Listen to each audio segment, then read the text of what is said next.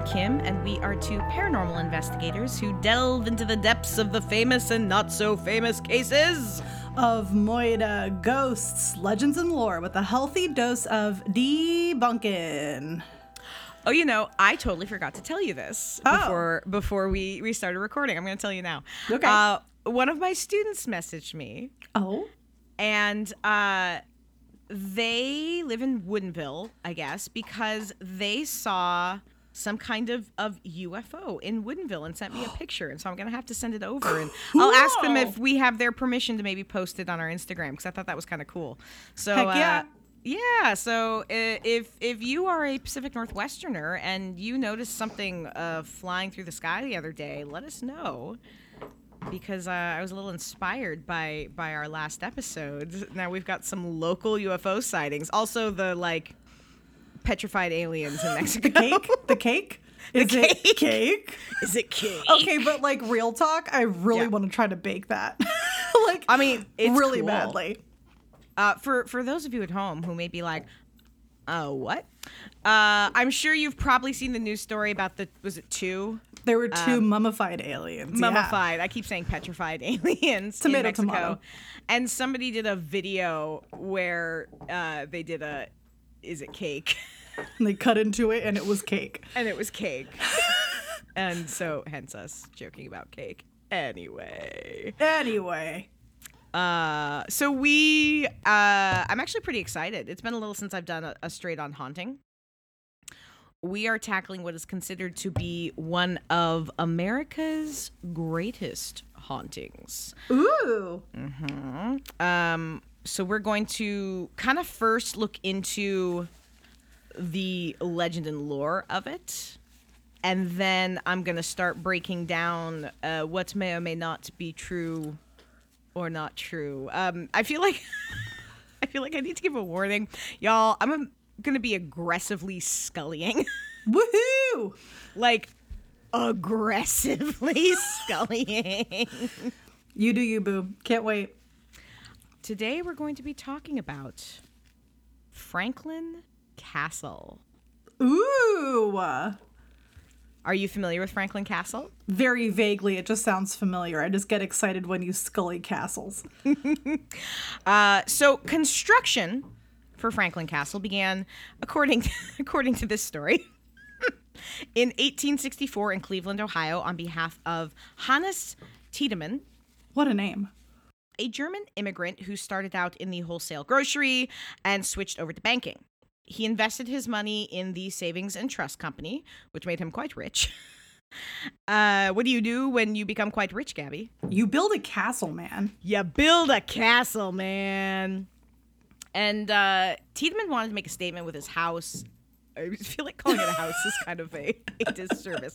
It's huge. He recruited the architect firm Cuttle and Richardson to construct a 4-story home.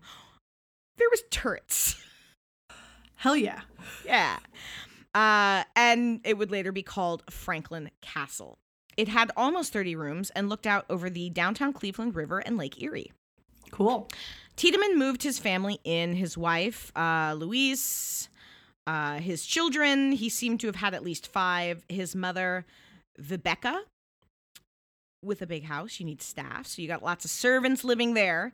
In 1881, Emma, their daughter, who was 15, died unexpectedly.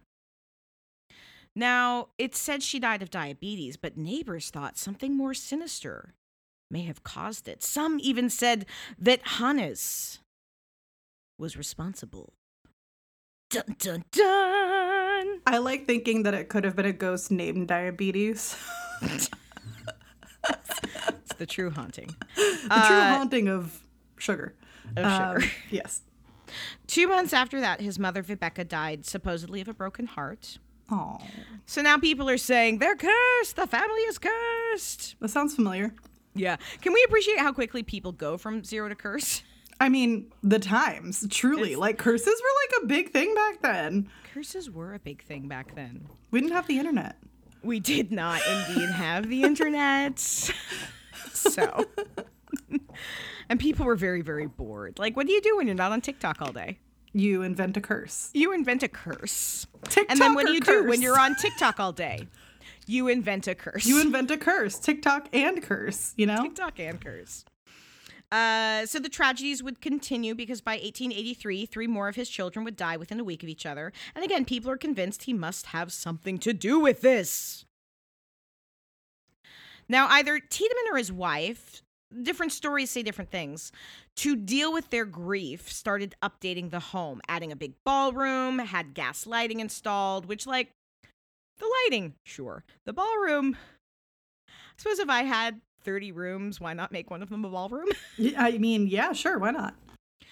But according to the stories, he also had a number of secret rooms and passages built into the castle. Which, if I'm trying real hard to make people think I'm not shady and I'm not cursed, I don't know if that's the way to do it. Not the best move. His wife also had her children's faces carved into the stone near the front entrance. That is creepy as shit. Creepy as shit. So people are gossiping and talking and theorizing as to what he is up to. And of course, before long, people are saying, he's a witch! Okay, they weren't really saying that, but they were like, some weird's going on, and he might be killing people. This is also, you got to appreciate, again, this is pre-H.H. Holmes. Okay. So people are just real happy to jump to Moida. Moida. Hannes takes a mistress, a servant girl named Rachel. She would break things off, however, when she fell in love with another man. And the day they were to marry, Hannes made a pass at her, and she's like, no, thank you. So what did he do?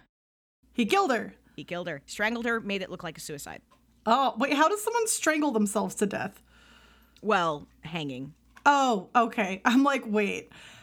All right, it took me a second to get there. Thank you for walking me there. You strangle them and then you, yeah. Got it. Another story states that he murdered a girl who was either his niece or his illegitimate daughter Oy. in bed with his grandson. And there was a lot to unpack in that sentence. No, that's terrible. But he shot her and again staged it to look like a suicide. At least he's consistent, you know? Yeah, but is this sounding a little fantastical to you, Gabby? Oh, 100%, yes. Cool. Glad we're on the same page. Oh, yeah. In 1895, Louise Tiedemann, Hannes' wife, died at the age of 57, apparently drank herself to death, and of course, what are people saying? Moida. Moida! This was not helped by him heading to Germany not too long after and picking up a new wife named Henriette. And then heading back to Cleveland, selling his death house, moving to an almost identical house on the other side of town. But he's kind of a twat, so she divorces him within like a year. It's a great description. Thank you for that. You're welcome. I am nothing if not a wordsmith. He sells Franklin Castle to a local brewer named Mulhauser, who rents it to his widowed sister to live with her children. Then again, more tragedy. In 1906, Hannes' last living child, August, died suddenly when he was only 42 years old. So Hannes is now alone, and he died in 1908 while walking in the park from a massive stroke. So I guess if nothing else, we can agree this dude had a lot of tragedy in his life. Sure. Back at the castle, things have been chill for Mulhauser. But in 1921, he's ready to sell, which he does to the German Socialist Party. Oh, just in general? Just like the entire party bought it? Just the whole party. Whole party was in on it. Party for a party, all right. Exactly. Initially, no one really thought much of this, but like, here's all these Germans having meetings and cue the 30s and 40s. What's happening? What's happening in the 30s and 40s, Gabby? Nazis are happening. So everybody's like, you know what? They're Nazi sympathizers. They're Nazi spies. There was a story about people being executed with machine guns. Oh, no. Which also, P.S. though, okay, machine guns are hella noisy. That's not a neighborhood gun. It's not a neighborhood gun. So if I'm mowing people down in my back tunnels with not my secret hideaways. Lawnmower, though. Not with a lawnmower. That's true. But like with a machine gun. You would think someone would hear that. Yeah, probably. Yeah. There was even a story that during Prohibition, a tunnel was built down to Lake Erie that allowed these quote-unquote Nazis to get booze from Canada and also to dump bodies in the lake. Who's the creative writer of this one? Hold on, you'll find out. Can't wait. You just got so excited. I saw it in your face. In 1967, the house again went on the market. It was bought by a woman named Dolores and her husband, James Romano. She had long been fascinated with the castle and basically said to her husband, hey, man, we're buying this. He was not super into it, but I guess we know who wore the pants in that relationship. He thought it was a money pit, but in January of 1968, she bought it, moved the family in. They thought about turning it into a restaurant, which... Oh, fun. Yeah, I would totally dine at a restaurant like that. I totally would too. Right? Yeah. Now, here's where the ghost stories really kick in, because her kids are telling their parents that they've made this new friend up in the ballroom on the 4th floor. Uh-oh. And the parents are like, okay, that's cute. Our kids have an imaginary friend. The kids are even asking for extra cookies to give their friend. So she's like, okay, my kids are trying to get extra sweets. But also, again, that's adorable. Here, take some cookies. Eventually, she was curious enough to ask for more details, and the kids described their friend as a girl who dressed funny. But they liked playing with her because she was always sad. They wanted to cheer her up. Aw. So Dolores is just like, boom, I know who this is. This is the ghost of 15-year-old Emma Tiedemann. But it wasn't just this instant. Other weird things were happening. The Romano family apparently had an organ, and the ghost liked to play the organ. Oh, fun. Objects moving around, voices in empty rooms, footsteps running back and forth. I mean, haunting 101. Classic. Yeah. Dolores had 2 sons from a previous relationship, and one night, a few weeks after the family moved in, the 2 boys woke up because their blankets were being viciously yanked off of them in the middle of the night. So the next day, they were like, yo, peace out, y'all. This is some creepy shit. We're not into it. It got bad enough that Dolores told the remaining kids they weren't allowed to play on the 4th floor. She also recounts a time she saw a woman in black standing on the 3rd floor, and she thought the woman was Louise Tiedemann. Later accounts say it could have been Rebecca Tiedemann, or Rachel the servant girl, or Karen the niece/daughter. I mean, I guess any woman that's ever lived there could be her. Sure. Could be any of them. It was a woman. We know that. All right. Or do we? Oh, I don't know. Hey. Radio personality John Webster came to the house, and while he was walking up the stairs, he said that the recorder that he had strapped over his shoulder was grabbed and smashed on the floor. That's aggressive. A television reporter who also visited witnessed a hanging ceiling light suddenly turning in circular motions. Oh, that's creepy. That is creepy. Barbara Dreemiller? I'm not sure if I'm saying her name correctly. Honestly, I tried Googling her and came up with very little. She worked for the Cleveland Plain Dealer, which is a newspaper. She supposedly came to the house, was walking up the same staircase, John Webster, our friend who had his recorder smashed on the floor, and encountered a green mist. Ooh. Rather than saying, hey, maybe I should go downstairs away from this green mist, she's like, let's go into the mist. I mean, I get it. Would you go into the mist? I don't know if I would go into it. I would try to document it. I'd be like, ooh, phone, picture, time. Yeah. Like, well, that's what I would try to do. To be fair, they didn't really have phones that did that back then. I I get get that. No. So she walks into the mist. She passes out and wakes back up on the sofa on the 1st floor. So that's fun. So like a Slimer moment? It was a little Slimer moment. So this medium reaches out to Dolores Romano, saying that if Dolores continues to stay in this house, one of her kids is going to die. Oy. Which, yeah, that's It's a little aggro. That's a lot of things. And this was apparently the straw that broke the camel's back because the family moved out. However, one of the kids did still die. Oh. Wait, but when? Like, were they full-grown adults? I'm gonna lay right. some of this out, and then we're gonna go back and Okay, sorry, I'll stop asking questions. Scully. The next owner is Sam Muscatello, who wanted to turn the house into a church, but then weird shit kept happening, so he thought, maybe not. Even more alarming. While renovations are happening, a human skeleton is found in the walls on the 3rd floor. Oh. Whose skeleton isn't? We don't know. Bonus skeleton. Bonus skeleton. Bonus. All houses should come with a bonus skeleton. I mean, what's creepier than an actual skeleton on Halloween? Like, that would be so much cooler than the plastic one that's sitting on my bench right now. Right? Just saying. I'm just saying. So if you really want to sell a house, make sure that there is a skeleton in the walls. The bonus one, you know? The bonus one. This was enough for Sam to nope out of wanting to own this house any longer. He sold it to Richard Hongisto, Okay. who also didn't last long. After a few weeks of creepy shit happening, he was like, nope, and sold it to a man named George Mercetta, who, like Richard Hongisto, I don't know who, I'm probably saying all these names wrong, only has the property for a short time before things were too scary and leaves. So George sells it to Michael DeVinco, more commonly known as Mickey Deans. Does that name ring a bell for you? No. It's okay. I was like, I know he's a Hollywood dude. I couldn't remember which Hollywood dude. He was Judy Garland's last husband. Oh, okay. It's now 1985. He wants to throw these big parties. So he starts remodeling and wants to divide up some of the rooms in the house. He actually owned the house until 1999 when he sold it to Michelle Heimberger. She's one of the co-founders of Yahoo. Oh, wow. And she's got a fun name. She's got a great name. I'm sorry that I'm mispronouncing it. The fall after she bought it, an arsonist broke in and tried to burn the house down. Oh, my God. The arsonist was not fully successful, but there was a lot of damage. They had to replace the roof. So she sold it to real estate developer Charles Missap, who had the intention of turning it into some sort of like wine bar, but that didn't happen. So he sold it to a European artist who wanted to turn it into apartments. Through the decades, people have speculated, why is Franklin Castle so active? Was it Hannes, his violence, causing this upset amongst his victims? Was the family cursed?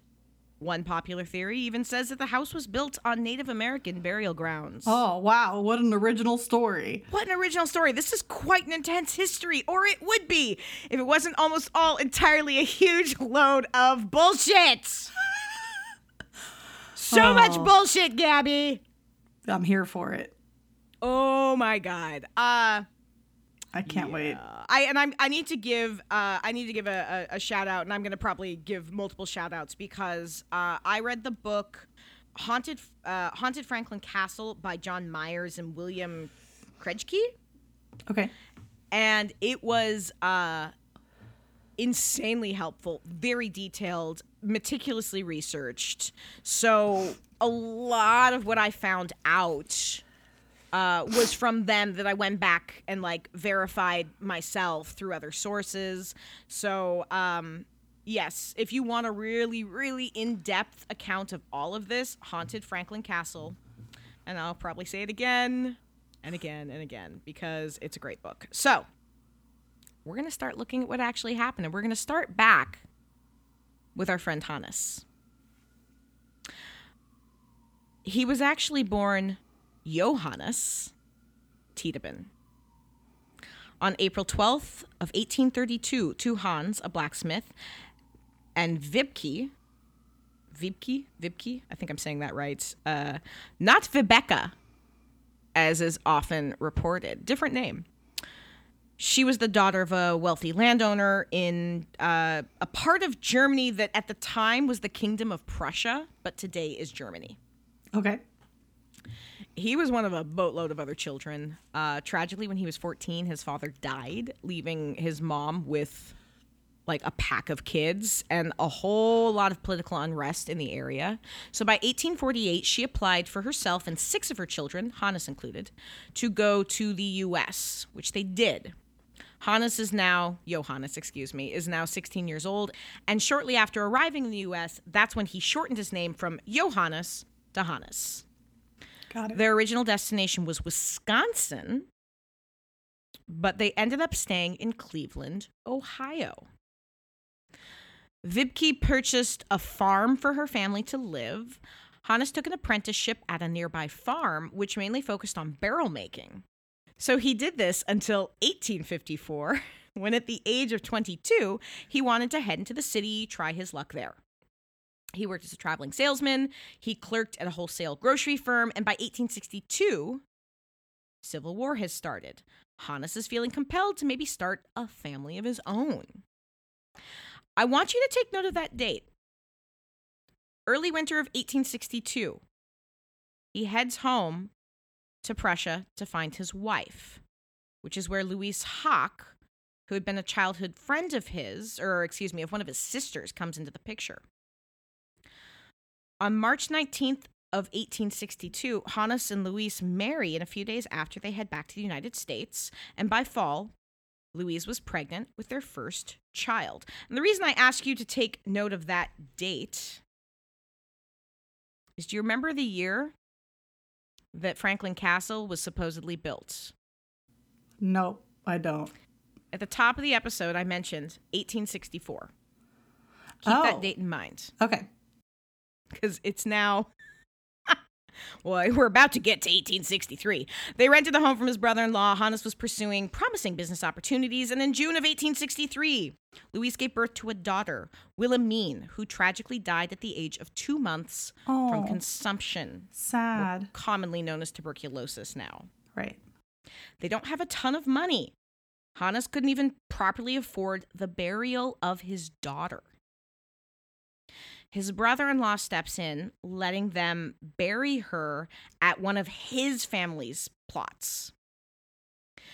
Louise would again become pregnant and give birth to their second child, a son, August Johannes. August Johannes. So, if you can tell, I never took German in school, and I'm struggling with some of the names. I'm doing my best. You're doing great. In September of 1864. So again, 1864. Mm-hmm. When Franklin Castle, by a lot of accounts, is supposedly being built or built. Well, it's 1864, and Hannes does not have any kind of money to do this. So there's already one piece of commonly misreported history. All right. Scully's gonna Scully. Scully's gonna Scully. Now, one possible explanation for this mistaken date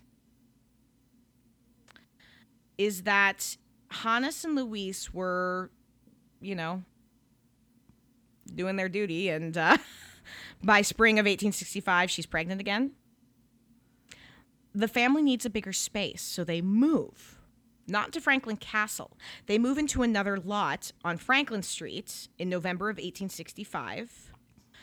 And this is the lot where Franklin Castle eventually would be built after they also purchased another portion of the land. Okay. It's not there yet. They move into a home that's called Wolverton House, or at least that's what was referred to in most of the research I saw. And their daughter Emma is born November of 1865. And Franklin Castle is still not in existence yet. Still not in existence. Nope. Okay. They're just in Wolverton House. Cute little house. Cute little family home. Again, just like a little house. Nothing like, not a tiny, tiny little shack, but it's just a cute little house. Sure. End of the war found Hannes' business booming. In 1868, Hannes and Louise took the children back to the homeland to visit family, and on their return, they brought back a woman named Christina Carina from their village. Christina would work as a servant in the house for a couple of years, something the Tiedemans would continue to do. They would bring over immigrants from Germany. They would help them out so they could get on their feet, oftentimes providing them with a place to live or work if need be, which is a far cry from this cruel man who is often reported. December of 1869, Louise would give birth to another son, Ernst. But around 7 months, he contracted brain fever, which is now more commonly known as meningitis. He also died. That's so sad. And for those of you who are keeping score, they've now had 4 children, 2 who have died in their infancy. That's rough. On May 29th, 1871, Louise gave birth to another daughter, Dora Louise. This same year, Hannes, who'd been finding so much success in the grocery trade, decided he wants to become a private capitalist, so he invests in real estate. Both of these decisions would become quite profitable. The final child born to Hannes and Louise would be Albert, who also tragically died a few months after birth. Out of 6 children, 3 died very young. And you know those stories about the children who died within weeks of each other. Like, he had other children and they died. I feel like this is probably the first glimmer of how that rumor came about, because he did have 3 children who died in infancy. Something very common in the 1800s. None of this was abnormal. And apparently, because these 3 children would all be buried in the brother-in-law's family plots. Well, at some point in time in the mid-1880s, these 3 children who were buried in his brother-in-law's family plot would be moved to a family plot that Hannes would purchase once he had the money. So if somebody was just glancing at some records and they see 3 children buried around the same time, they're thinking, oh, he had 3 children who died one after another in mysterious circumstances. When in reality, the 3 children had died years before and were simply being moved over to this new plot. In 1876, Hannes and Louise decided to return to Germany for a few years to live with their 3 surviving children. And one of the reasons this might have been is because Emma had type 1 diabetes. So they may have been looking into some specialized medical care for her. They would not return to the United States until September of 1879. And this time, again, they have another young woman with them, Louise Politz, who would live in their house. This is actually around the same time Hannes plans to build a summer house. Oh, fun. He employs the architect firm Cuttle and Richardson. Now, this is the house that's sometimes referred to as being almost identical to Franklin Castle. It's not. It was built by the same architects. And again, construction began on this before Franklin Castle. So how could it be identical to Franklin Castle if it didn't exist yet? I guess it could have been identical. But Franklin Castle still doesn't exist. Right, but it's not there, so how could it be replicated? Well, the reverse would be true in that case. That's true. Yeah. But it's not. Like, you can see pictures of both. They are in no way the same. They were just built by the same guys. Or built by the same guys. So through all of this, Emma's health continues to suffer, and she would sadly pass away on January 15th of 1881 at the age of 15 from diabetes. That's sad. It's very sad, particularly given, again, they've already lost 3 other children in infancy. Yeah. But you know what still hasn't happened, Gabby? Murder? Well, sure. But you know what else still hasn't happened? The house hasn't been built yet? The house hasn't been built yet. Wow, 2 things. Good. Look at me go.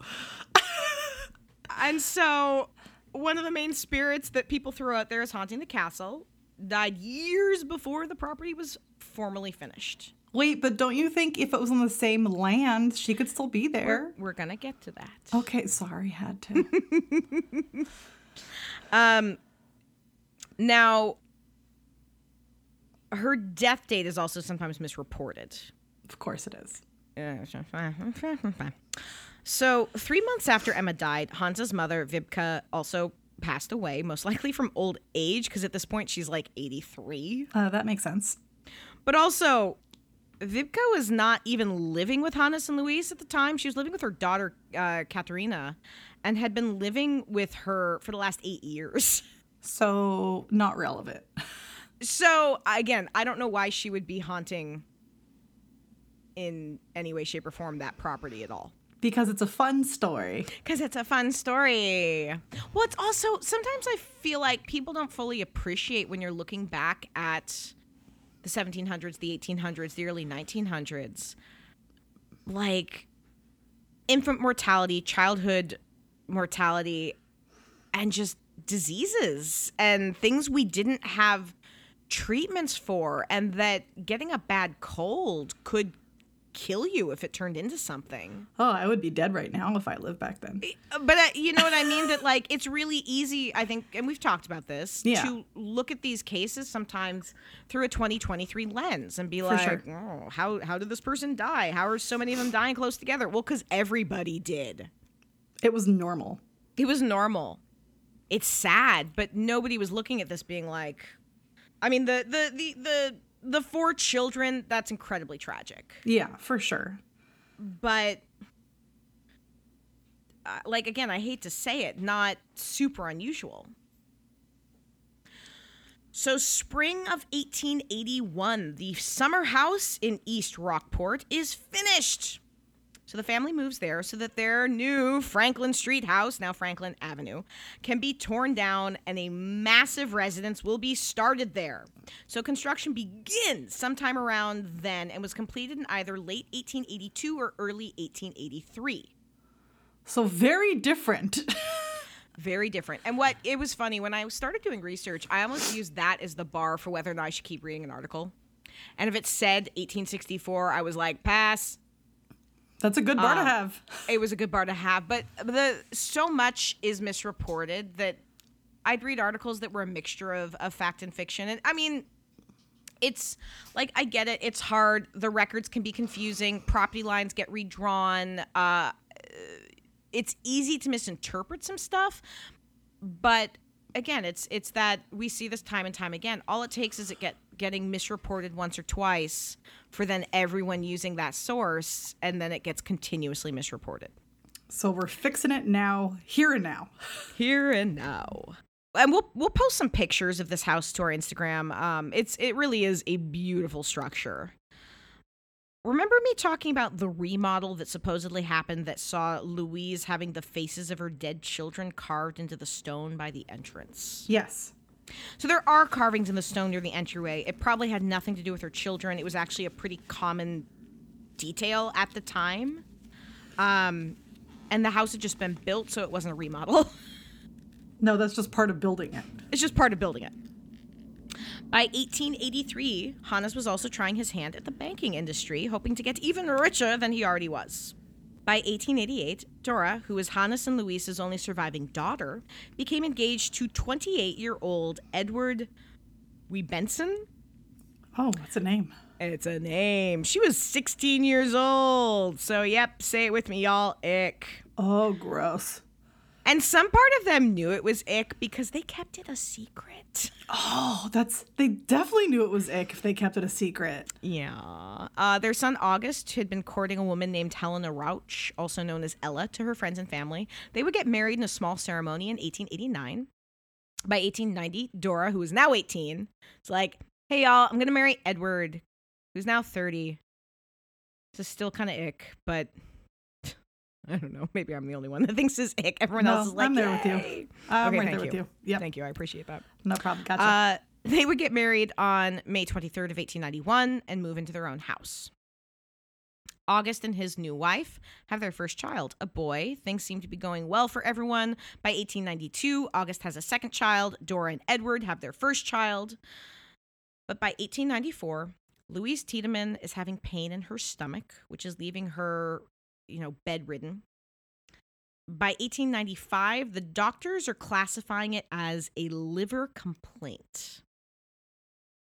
So she died at the age of 57 on March 28th of 1895. And again, it was obviously some sort of liver issue. I didn't know if that means it was cancer, liver disease, or whatever. I'm guessing that's why people are like, she drank herself to death. Well, because it's related to the liver and it could be liver failure from alcohol. But sure, but like there was no evidence to suggest evidence that she had any sort of drinking problem.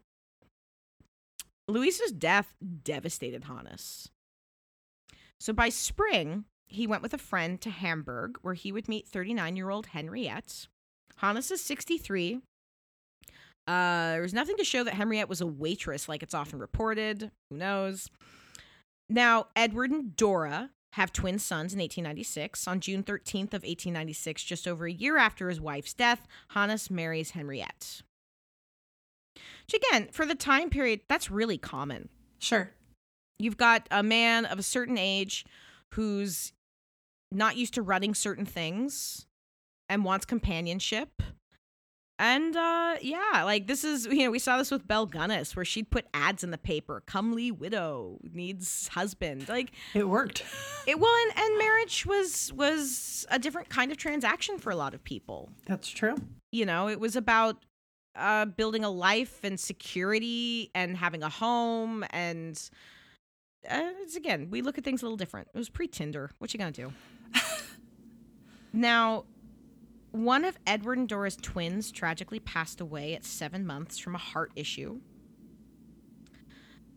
And over the next few years, they'd have 2 more sons. By summer of 1897, Hannes and Henriette permanently moved to the summer home. He rented out Franklin Castle for a bit, but ultimately sold it. Henriette's still in the picture. Didn't divorce him within a year so far.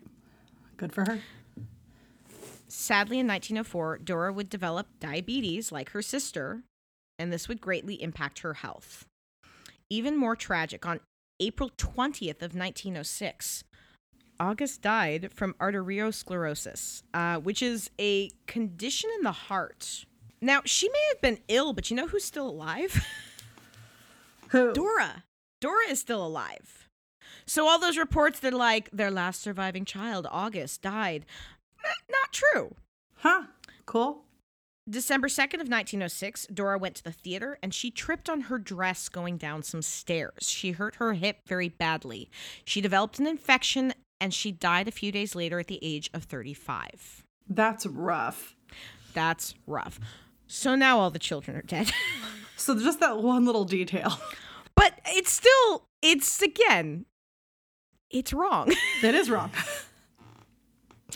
On January 19th of 1908, at the age of 75, Hannes, who had been feeling poorly, passed away in his bed, not like in the park from a stroke. You know who was by his side, Gabby? Who? His wife. Wow. Well, because she didn't divorce him, like all those reports, like she couldn't handle him because he was a twat. She divorced him within a year. No, she was still married to him when he died. That's not even hard to find out. She just put up with the twat, that's all. Well, Gib, we don't know that he was a twat. Oh, that's fair. I don't think he was. Him. He seems lovely. There you go. Like his son August, he died from arteriosclerosis. So let's go back to this. 1, still married. 2, didn't drop dead of a stroke while on a walk because he was in his bed. But again, what's ridiculous to me is in all these stories, people thought he was such an awful man. He was well regarded for his philanthropy, his generosity, especially within the German community of Cleveland. This poor dude has his whole name unjustly dragged through the mud for years because it's a better, more interesting, sexier ghost story. That sounds very familiar. Also, something I thought was really remarkable about the Haunted Franklin Castle book. See? Give it another shout out. It names every single servant, every single niece that Hannes had. Like, again, they did their research. So, in all of this, you know whose name never comes up as a servant? Whose? Rachel, the servant he was supposedly having an affair with and then killed. Interesting. So then, where did Rachel come from? I believe someone's imagination. Oh, okay. There was no records of a Rachel, and there was no records of any suicides happening in the house. Huh. You know who else never existed? Who? Karen, the niece illegitimate daughter. I love that all in like one breath. It's because I read both, and I was like, this is a lot. So the only person at this point who's actually died in the house is Louise. Huh. Emma died on the property. Right. None of the other children died on the property. There's no records of any servant dying on the property. There's no records of any other family member dying on the property at this point in time. So I feel like we can say debunked. If only this was a drinking game. Missed opportunity. Missed opportunity. We'd all be dead. And then our ghosts would be doing this episode. And then we would be fulfilling the story of someone having a drinking problem and dying from it. It's true. So let's keep looking at our owners of Franklin Castle. Let's see what else we find. All right, let's do it. Louise Mulhauser purchased Franklin Castle for $20,000 on December 6th of 1897. Louise, not her brother, as is often stated. She lived there with her family until May 26th of 1915 when it was sold. Not to Germans, but to a doctor named Ulysses Sherman Leroy Shirky. Wow, that's a name. It's my favorite name of all time. That's a great name. Ulysses Sherman Leroy Shirky. That should be a dog's name. Like, I feel like it's such a ridiculous name that if you name a dog that, that's going to be the best dog name ever. Best dog name ever. Now, years after the fact, Leroy's widow would apparently talk about weird things that happened in the home. According to her great-granddaughter, she said things would move around, blankets would be pulled off during the night. This is the first time any sort of paranormal activity would be reported. Although I do want to point out, these are stories her great-granddaughters would tell that she had said. So, through the grapevine. It's not to say it didn't happen. Sure. But you are now looking at stories that are not being reported firsthand. They're being passed down. Right. On July 22nd of 1921, the home was sold to a German men's singing society named something that was really German that I'm not even going to try to pronounce. And it remained some form of private German club until 1967. By the time Prohibition hit, they were still serving booze. They didn't seem to need to smuggle it, though, because apparently they had a liquor still to make their own. Oh, that's kind of cool. Absolutely. The tunnel that's often referenced for all of that nefarious activity, the tunnel actually wasn't very big or very long. So it's something that they wouldn't have even really been able to, like, it wasn't long enough that it stretched anywhere of note. A woman who lived there during the time doesn't recall anything weird or paranormal happening outside of the odd creak or groan of an old house. Another man whose grandparents managed the property recalled that the house looked scary, but he doesn't remember ever seeing a ghost. So Nazi spying, machine gun executions, again, bullshit. That's also just wild. I mean, it's funny. It's wild. Like, it's such a story that's just like, that's for a reaction. That's what that absolutely. is. Absolutely. Well, and I'm sure there was an element of, I mean, to be fair, like World War II is going on. People aren't looking at Germans being like, hey, man. So I'm sure there's an element of anti-German propaganda happening for any who lived in the country just because we were at war and there was some bad stuff happening. So, like, yeah. These are stories I can absolutely believe people starting in that time because of the war and post-war. Now, a caretaker did die there in 1943, so that's our third person who's died on the property that we know of total. Okay. June of 1953, a tornado hit the town. It did some damage to Franklin Castle. There were some people killed from the tornado, but none of them were anywhere near the property or had any relationship to the property. But this seems to have prompted, it was around the 50s and the 60s are when the rumors really started to take off about it being haunted. But at this point, this is like half a century after the Tiedemans resided there, and most of it seems to be this house looks old and creepy. I mean, I get it. Sure. Another caretaker died there in 1966, also of natural causes. By 1968, the property was sold to Dolores and James Romano. There's a lot of stories that came out of the Romano's time at the house. Let's look at some of these stories. All right, let's do it. There was the story about the kids coming down, asking for a cookie from their friends. That story does seem to be true. They apparently saw her in their childhood, but at some point she stopped appearing. House needed some work. There were problems with light bulbs burning out after only a few weeks. So this could be supernatural. Absolutely. It could also be something with the wiring. Sure. There was a rocking chair that supposedly belonged to Louise Tiedemann that was auctioned off, but was returned when the person who bought it said it was rocking by itself. Oh.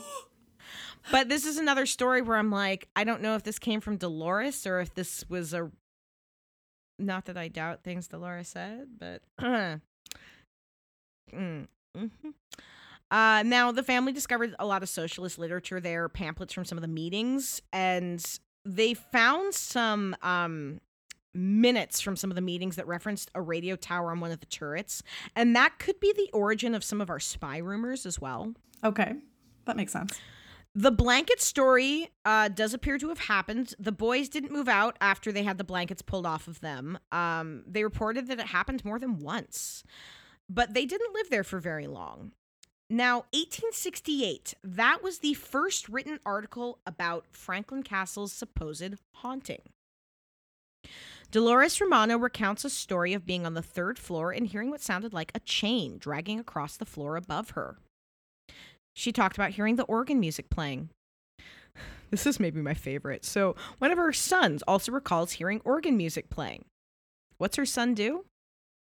What? Tries to discover the origin of it. Good on him. And he found it. What was it? One of the neighboring homes. Oh, so not their ghost. Not a ghost. The sound was traveling. Check that off the list. Apparently, the article was full of inaccuracies, which could also account where some of the misinformation got started as well. Now, the Romanos had wanted to make this house into a restaurant, but couldn't. Because according to them, initially, they didn't believe in ghosts. But they wanted to get the home rezoned. That didn't pan out. But you know what we could do with a home that seems to be haunted? Or at least we're saying it's haunted. Big old home. Tours. Tours would be cool. I'd go. They started doing tours. This is also the origin of Franklin Castle's current name. Oh. It was often referred to as the Tiedemann house before that, which makes sense. Sure. So they start doing tours, especially around Halloween. They're leaning into the spooky stuff. In fact, they're buying things to make the house look spookier. I don't blame them. This is where another legend may have been born. The family employed a babysitter named Karen to watch the youngest. She had an accident on the stairs. Now, some accounts say a ghostly force pushed her. Who knows? Anyway, she fell, she got injured. Could this story have morphed into a girl named Karen being murdered? Again, giant game of telephone, it's possible. Why not? Years went by, more strange things are being reported, doors opening and closing. One of their daughters talked about reading books and the pages turning by themselves when she said, turn the page, which I thought was funny. Items moving around the home, footsteps. Children were told not to play on the 3rd or 4th floor.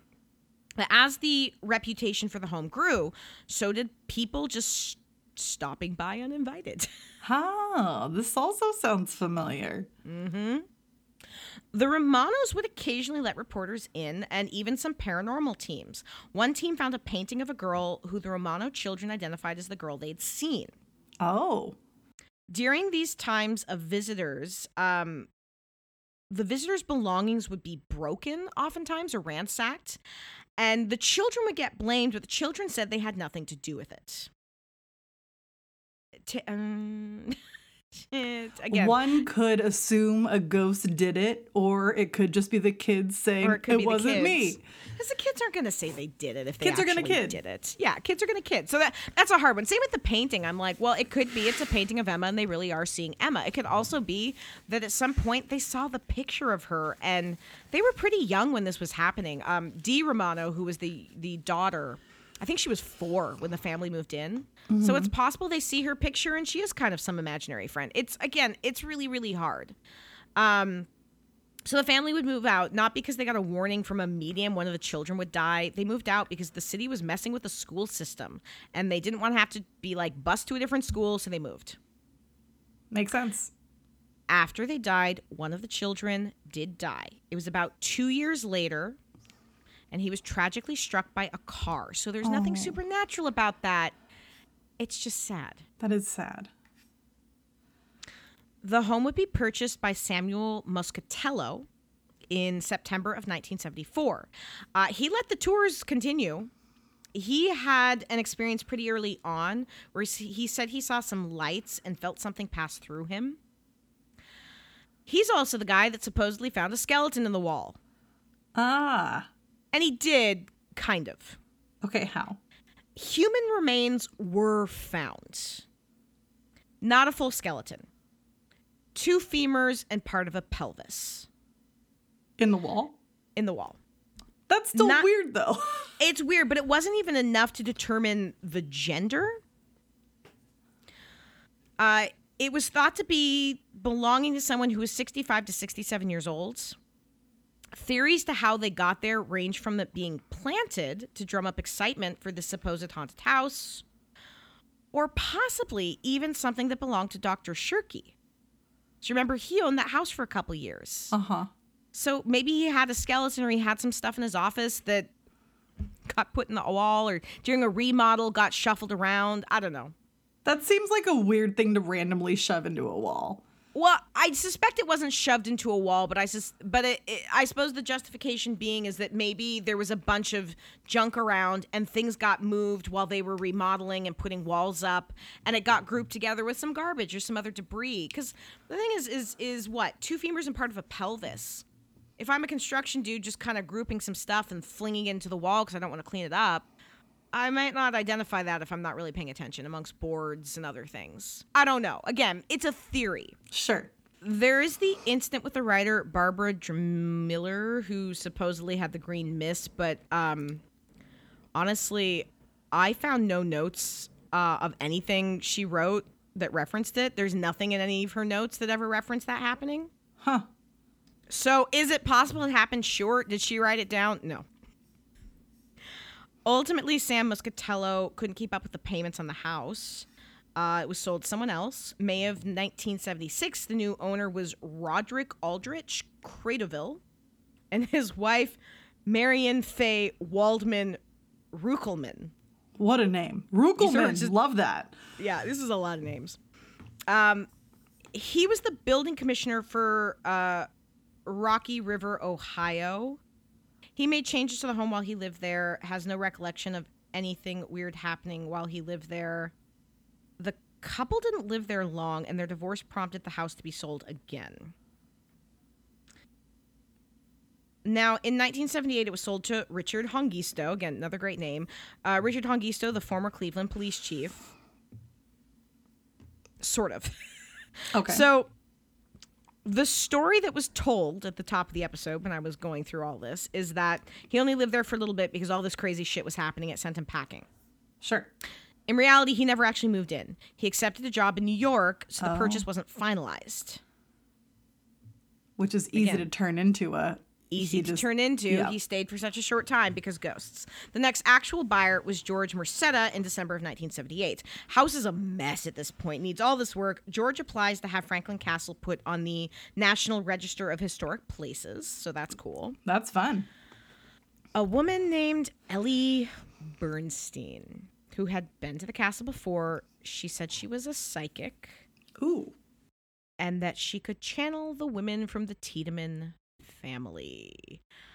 I feel like you don't need to see the video to have an idea of what my face is doing right now. I think your voice is doing what your face is doing right now. So I'm trying to say a lot right now. So she came to the castle, was doing tours. She was being quoted in articles about how the ghost of Hannes Tiedemann told her about his life there. And one of the stories involved Hannes tying a servant named Rachel to the bed and shooting her the day she was supposed to marry another man. So that's the origin of that legend. Not facts. A woman who says she was a psychic channeling Hannes Tiedemann. That's one way to get attention. I'll give her that. She also said that his illegitimate daughter, Karen, was also shot by Hannes when he found her in bed with one of his grandsons. So there we go. Number 2. And this really does appear to be the first time either of those stories came up. And I do wonder if maybe the name Karen, if she had, I don't know, met Karen when she was visiting there, if she'd heard the story of Karen falling and the name stuck in her head, or if it's complete coincidence. I feel safe, though, in saying those are some stories we can call debunked. I would agree with you on that. Great. Especially if there's no record of anything. Oh, there's absolutely no records of any of that. There's various other stories that may or may not have come from George or his wife. The most alarming was the time they left a tape recorder on a floor to record because they'd been having so much activity happen. Mm-hmm. When they played it back, they heard what seemed to be an older man speaking not English and the sounds of a slap. The problem is I couldn't find any existence of this tape. So it may have happened, but I don't know where the recording is, and I don't think it still exists, even if it was taken. So it's again, kind of hard to... You know what it makes me kind of think of is if they thought they heard organ music and it was coming from another house. Could that be recording another house or people outside or like... That's a harder one to me sound? Because, like, the organ music, with the way the sound was traveling, I could see, and with the way the organs are on the floor... the sound would travel through the ground. Somebody having an argument, if you're a house down, unless you are screaming, yeah, especially the sound of a slap, the houses aren't close enough together, you would hear the sound of a slap. It could have been something else, though, that sounded like a slap. That's a harder one for me just because, again, the houses I don't think are that close together. Okay. So the level of sound you'd have to be making to be picked up by a tape recorder. Like, those old tape recorders, they barely hear you if you cross the room. They're not going to pick sound up from an entire other home through various walls. That's fair. Okay. So that I don't think that's what happened here. Again, we don't even know if this did happen because we don't have a tape that still exists. Oh, I was waiting to say evidence. Well, we don't have evidence. It's true. Evidence. And honestly, there's a lot of other stories that mostly kind of seem bogus, so I'm not even going to bother going into them. If you want to read them in full, read the book. On March 15th of 1982, Franklin Castle became an official historic place. Francis Ford Coppola would use the exterior of the house in his film The Escape Artist. That's cool. Yeah, it's really cool. So now, after George and his wife became pregnant, they sold the home in 1983 to Richard Perez and his wife, Virginia. He was an attorney. She worked as a reporter. So, of course, there's all these stories. And they're being contacted by people who are like, can we come and investigate your home? Can we come and hang out with the ghosts? Can we do seances?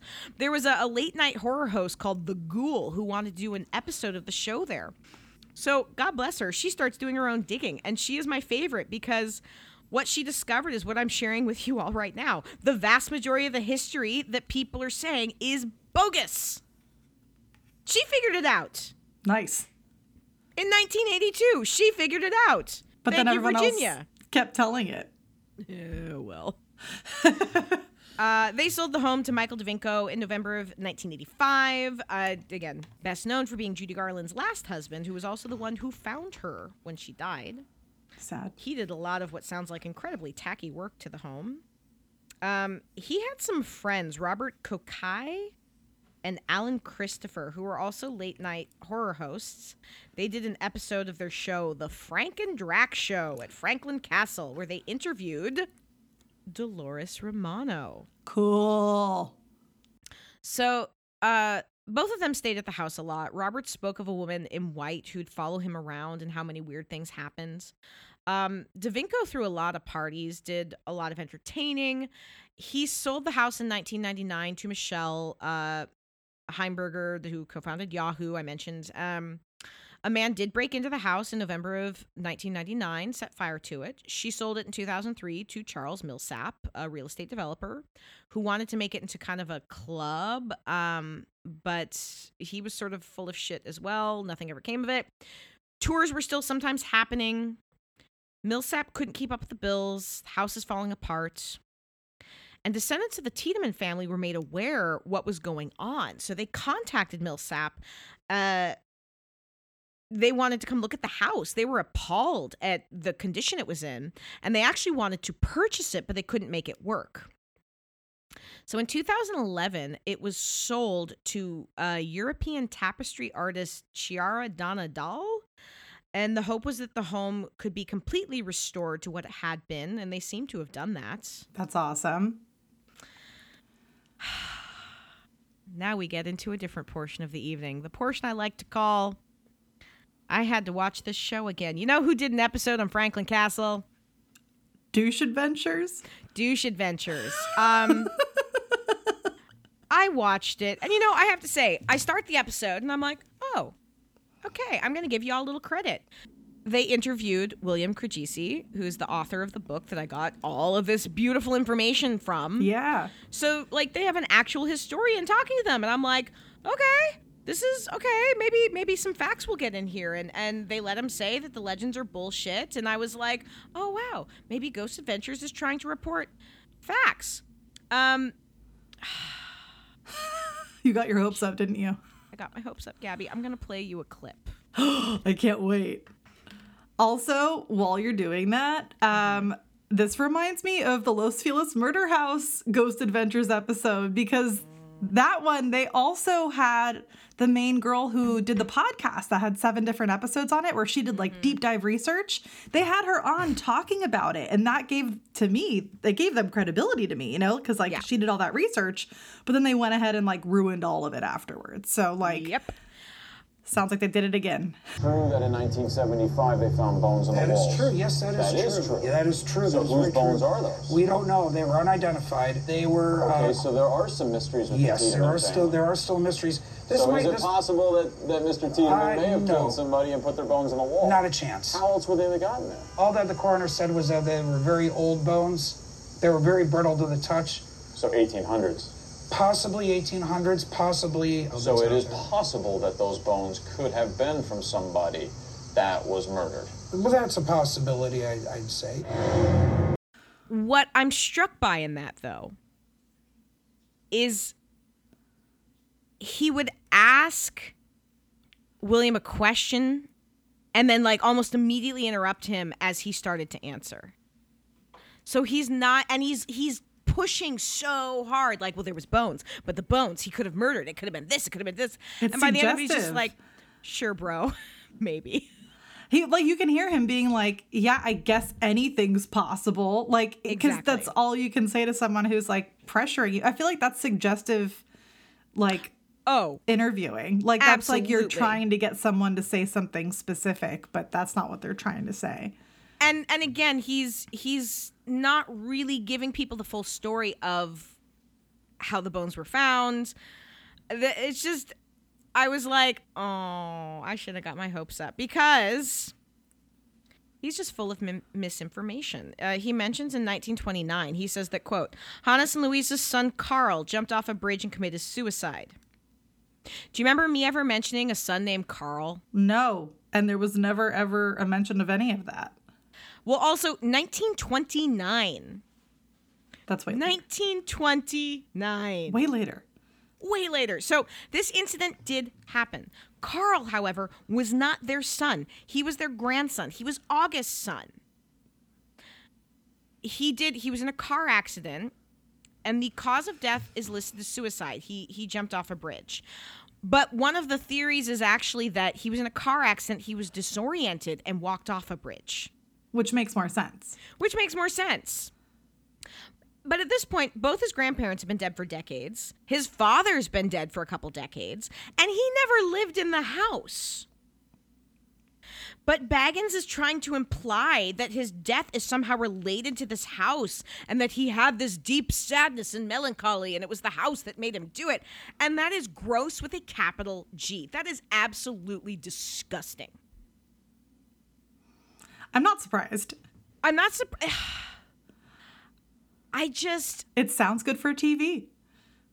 But it's also incorrect. It's not factually correct. It is Most of what they say is not correct. It's full on misinformation. And what I feel like is worse is that bringing in historians using some of the actual truths to then try to twist it into your own narrative, that's worse because it gives you just enough credibility that people are going to believe it, and it's bullshit, and it makes me so mad. I agree wholeheartedly. He literally did that for the Los Feliz Murder Mansion. They tried to make the owner seem like this awful dude who was super creepy when he just contributed to more racism. So, you know, I'm not surprised. It is exactly what you said, where there's like a tiny bit of credibility there. Where just enough facts that people are going to listen and be like, oh, he's talking to a historian. It must be true. I will say at one point when they're investigating, one of them said, I'm feeling frustration and anger. And I think what they were feeling was me. I think it was my frustration and anger. You channeled it. I projected that. I was just like, boom. That's Kim. That's Kim. They interviewed Helen Merceda, who'd lived there with her husband, George Merceda. She had a story about being pushed down the stairs. And I'm going to play another clip for you, Gabby. Yay! Hi, Helen. How are you? I'm doing well. Helen Merceda was attacked while living in the house in the early 80s. A couple times I was pushed down from the second floor down the stairs. That was a few times. A few times? A few times. And you felt a physical push? Yes.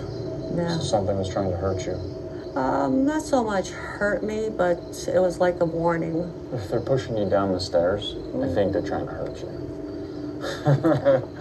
I'd like to say it was a warning. Just as Bill did, Helen is downplaying the severity of a very dangerous situation. Does Franklin Castle have the power to manipulate the emotions of its occupants? I'll answer that. No. Oh my God. I just was annoyed. Just like, I wish everyone here who listens to this could have seen our arms during that. Because some it just was aggressive like arms. throwing things, like our hands in the air and our arms like, what? No. He's doing the same shit to her that he did to William. And so, I mean, like, you were pushed. It was threatening. No, it just kind of felt like a warning. No, he was trying to hurt you. No, I don't think so. I think you're wrong. Like, And then he has to say that they downplayed it. yeah. Because you were there too, bro. You were there. He's such a drama queen. He's words that I probably shouldn't say out loud. At least not on public I mean, record. it's just the more dramatic, the better for the show. I'm sure they get better ratings for things that are more dramatic and like more intense. And the scarier you make it, the more, I don't know, points you get. But like, this is just annoying. This is next level. And they also treat all the stuff that Ellie Bernstein said as fact. And as we just went through, it's not. It's fabricated. So, honestly, I watched the episode. I didn't want to give them any further credibility or attention. Don't watch it yourself, honestly. Don't. It's a gross manipulation of the actual facts. You don't want to encourage them by giving the watch. There was some stuff that may or may not have happened during their investigation. They have absolutely zero legitimacy, in my opinion. So just let's pretend it doesn't exist. What a review. I did watch one more show. Ooh. I found another. Yeah. Have you ever watched the Holzer file? Yes. Yes. The Holzer I files. have. Yeah. I had not. You know who Hans Holzer is? Yes. Yes. For our listeners who may not know, Hans Holzer was a very famous paranormal investigator. He investigated the Amityville house. He was also the one that said it was probably built on Native American burial ground, which is why Ron DeFeo butchered his family. You kind of take half of what he said with a grain of salt. But they have this show called The Holzer Files that's looking into, because he's passed, some of his previous investigations. His daughter's on the show sometimes. They have their own team. And he did investigate Franklin Castle back in the day. So they go to look back, and it turns out Hans Holzer first investigated Franklin Castle in the 1960s. And according to his daughter, he went there 3 times, and his equipment failed each time. Huh. The only time he ever publicly spoke about his experience with Franklin Castle, he said, quote, "a frightful place filled with souls." I mean, that's a good description. Sure. So the team goes in. They do have some electronic problems right from the start. They have a medium. She's hitting on things that line up with all of the legends of the place. The tortured children, the dead servant girls, which I initially was like, okay. Did she know about all this stuff before going into it? She said she didn't. Okay. They interviewed the Romano's daughter, Dee. They were the first to own it after the Germans. Again, they kind of spearheaded everything. Dee was like 4. She talked about this girl with blonde hair and a Victorian dress who's crying all the time. And she used to try to talk to her. And again, I do feel the need to note that she was 4. Dee talked about hearing screaming one night, and her mom told stories of how Tiedemann would bring women there from Germany and get them pregnant and torture them. What? But she then admits that she herself never actually researched this. It's just what her mom said. And that was a little bit where I was like, okay, Dee. The investigators dive in. They come to the conclusion that the rumors start with Romanos, and the slanderous stories about the family are almost all false. And this is where I was like, oh. Now you're Okay. paying attention. Now I'm paying attention. And a comment one of them made is, did the ghost stories here grow until they took on a life of their own? Which I thought was a really interesting way to look at it. Now, one of their investigators felt something shoving him when he was setting up equipment on the investigation. The video actually is. There's video. It's kind of trippy. Like, dude looks like he's getting shoved. That's wild. Their psychic felt Louise Tiedemann's presence and how sad and angry she was because she wasn't with her daughter. So that was interesting because she said that Emma's spirit that had kind of been caught by this like constant grieving had created a psychic imprint. Okay. And that there was something about the house that was keeping the thoughts and memories trapped. So that all this stuff is a manifestation of what people have lied and misbelieved. And again, I was like, okay, this is... it's an interesting theory. I would be open to looking more into that idea. Sure. So they hear thumping from upstairs. They split up to try a couple different things. One of the investigators tried doing an EVP session where he used video of his daughter, who's a teenager, to ask a couple questions because she has diabetes. And they picked up on the EVP session a kind of whimper sound that there is a similar sound in one of Hans Holzer's original recordings that he took back in the 60s when he went to the house. So, again, that was interesting. That is pretty interesting. That's cool. They did a video of a spirit board session that and I was like, okay, spirit board. But there is a moment when they're doing it where the video glitches, and you can see something behind one of them. They concluded that they think the spirit of Louise Tiedemann is still there, and that Emma, in some capacity, is still there, but separated from her mother because she is on a separate part of the property that wasn't... So they can't, like, see each other. That was the only bit that got a little confusing to me because initially they were like, well, her spirit's passed on. This is only like a psychic manifestation. But then they were like, well, we think she's here too. So I don't know. That got a little... But it seems like those two spirits are probably there. This is what was really interesting to me. So they bring back Di Romano and say they found no evidence that Hannes Tiedemann was a bad man and that all those stories were false. She did not want to hear that. Oh, really? And she got real defensive. That says a lot. It says a lot, but it was, I have to say, again, of all the ghost hunting shows, I was like, I would try watching more episodes of this. Because, and again, if you have the ability, watch the full episode. I watched it streaming on Max. But you can see all the stuff that happens, and I just really appreciated that they did the work and the research. They weren't afraid to push back, and they weren't afraid to be like, all of these things here, these didn't really happen. Now, Franklin Castle now is open, so you can stay the night there if you'd like. You can rent a room at Franklin Castle. So that's going to be on our Ghoulish Tendencies field trip list, and you can do your own little investigation.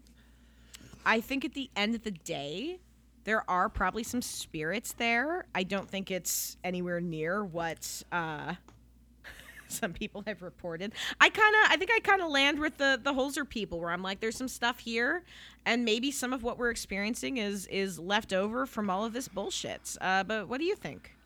I agree.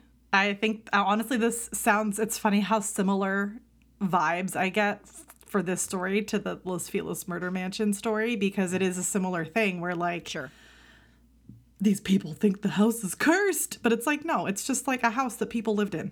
And I think this is the same thing, that it's a house that people lived in. And like people are going to die in houses or on properties. And there's going to be either residual or maybe intelligent hauntings from time to time. But it's fun to tell a story. If you get attention from telling the story and you want to keep doing it and it keeps getting you attention, you're probably going to keep telling it. And you're probably going to get pissed when people tell you that you're wrong. So. Also true. I'm in agreement with Scully on this one. Appreciate. Well done. Thank you. And this brings us to...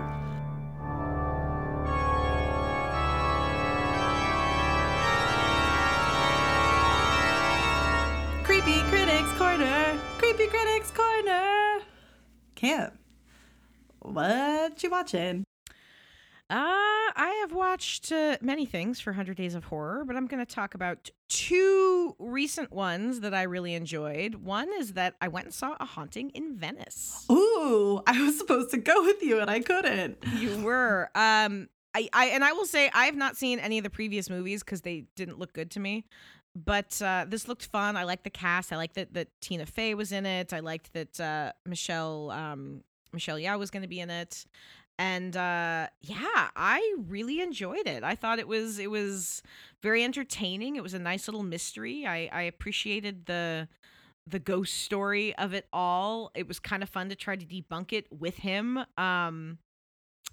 Acting is great. Characters are fun. If you've got a chance, I would say go watch it in theaters if you're able. Although I'm sure it'll be streaming before too long. But it was very pretty, so it was a nice one to see in theaters. The cinematography was nice. The big old house reads really nicely on a big screen. And then the other movie I saw is Cobweb. Oh.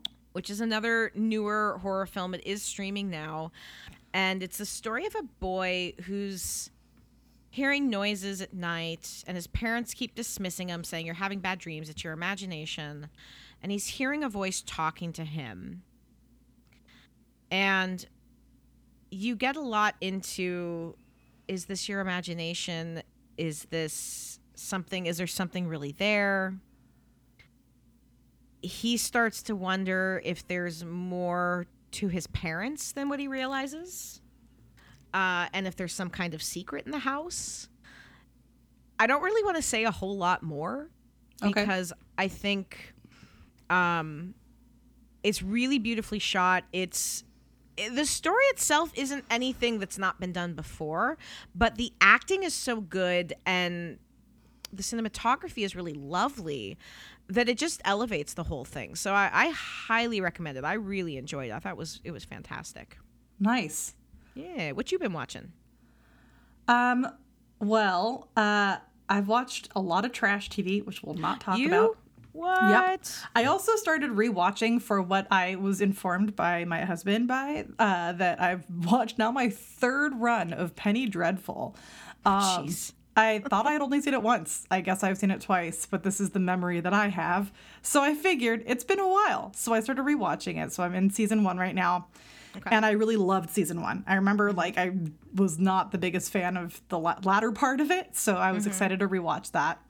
A good one to pull out for this time of spooky season of if you want to watch something that's got an undertone but isn't in your face horror like this. Sure. It's a fun one, especially with all the different famous references to different stories in it.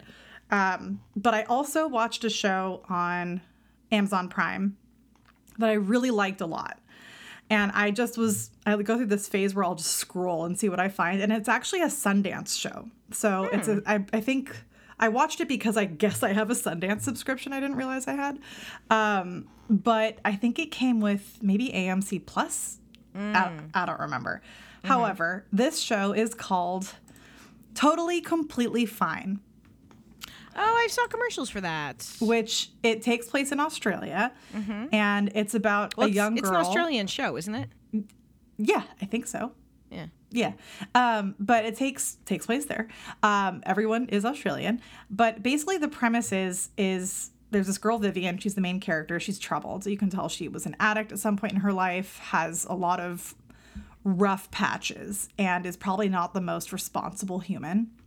And she has 2 siblings. One is, both older brothers. One is this like really put together, has his life together, gay dude who's always the main guy that always knows everything and has no emotions. And then the middle brother is this guy that has a wife and 2 kids and like the family guy, but always like really emotional. And then there's her. And they find out, this is not a spoiler in any way, but their grandfather dies. And she inherits his home, which is on a cliff in a like old people community. But it's like a beautiful old home, and she doesn't realize until she gets there that she inherited a property that is known where people commit suicide. And so she ends up having to become this person that helps save people, and tries to, rescue lost souls, if you will, that are on the verge. And it's tough because the whole show starts with her attempting and not following through with it. And so if suicide's a rough thing for you to watch, it might not be the best show for you. Sure. But it's really heartwarming, and there are bits of humor in it that are so well done and very much like, oh my God, I can't believe that just happened. I would highly recommend it if you have Prime. It's very good. And it came out, I think this year. It's a newer show. I remember seeing commercials, I think probably on AMC or IFC. Yes. Yeah. It's one of those. I know they're all kind of bundled together. It's a Sundance Now show, and I love that it's listed as a dark comedy, so of course I liked it. But yeah, that was great. I watched the whole show in a week. So nice. But yeah, that's what I've been watching, and I'm also currently reading a book, but I'll talk about it later for our next episode. All right. But yeah. Well, thanks for listening, everybody. I'm sorry if I sound like this. I'm a little sick right now. But if you like what we do, head on over to Apple Podcasts or Spotify, give us a rating, or go on over to Patreon and contribute financially if you want some extra content, want to see what we look like while we're reacting to Ghost Adventures commentary. Got some videos on there, as well as bloopers, all kinds of fun stuff. So go check it out if you haven't yet. And also, we just appreciate you. Find us on social media, say hi. You can find us anywhere that is Ghoulish Tendencies Podcast, on Instagram, Facebook, what have you. And having said that, thank you for listening, and stay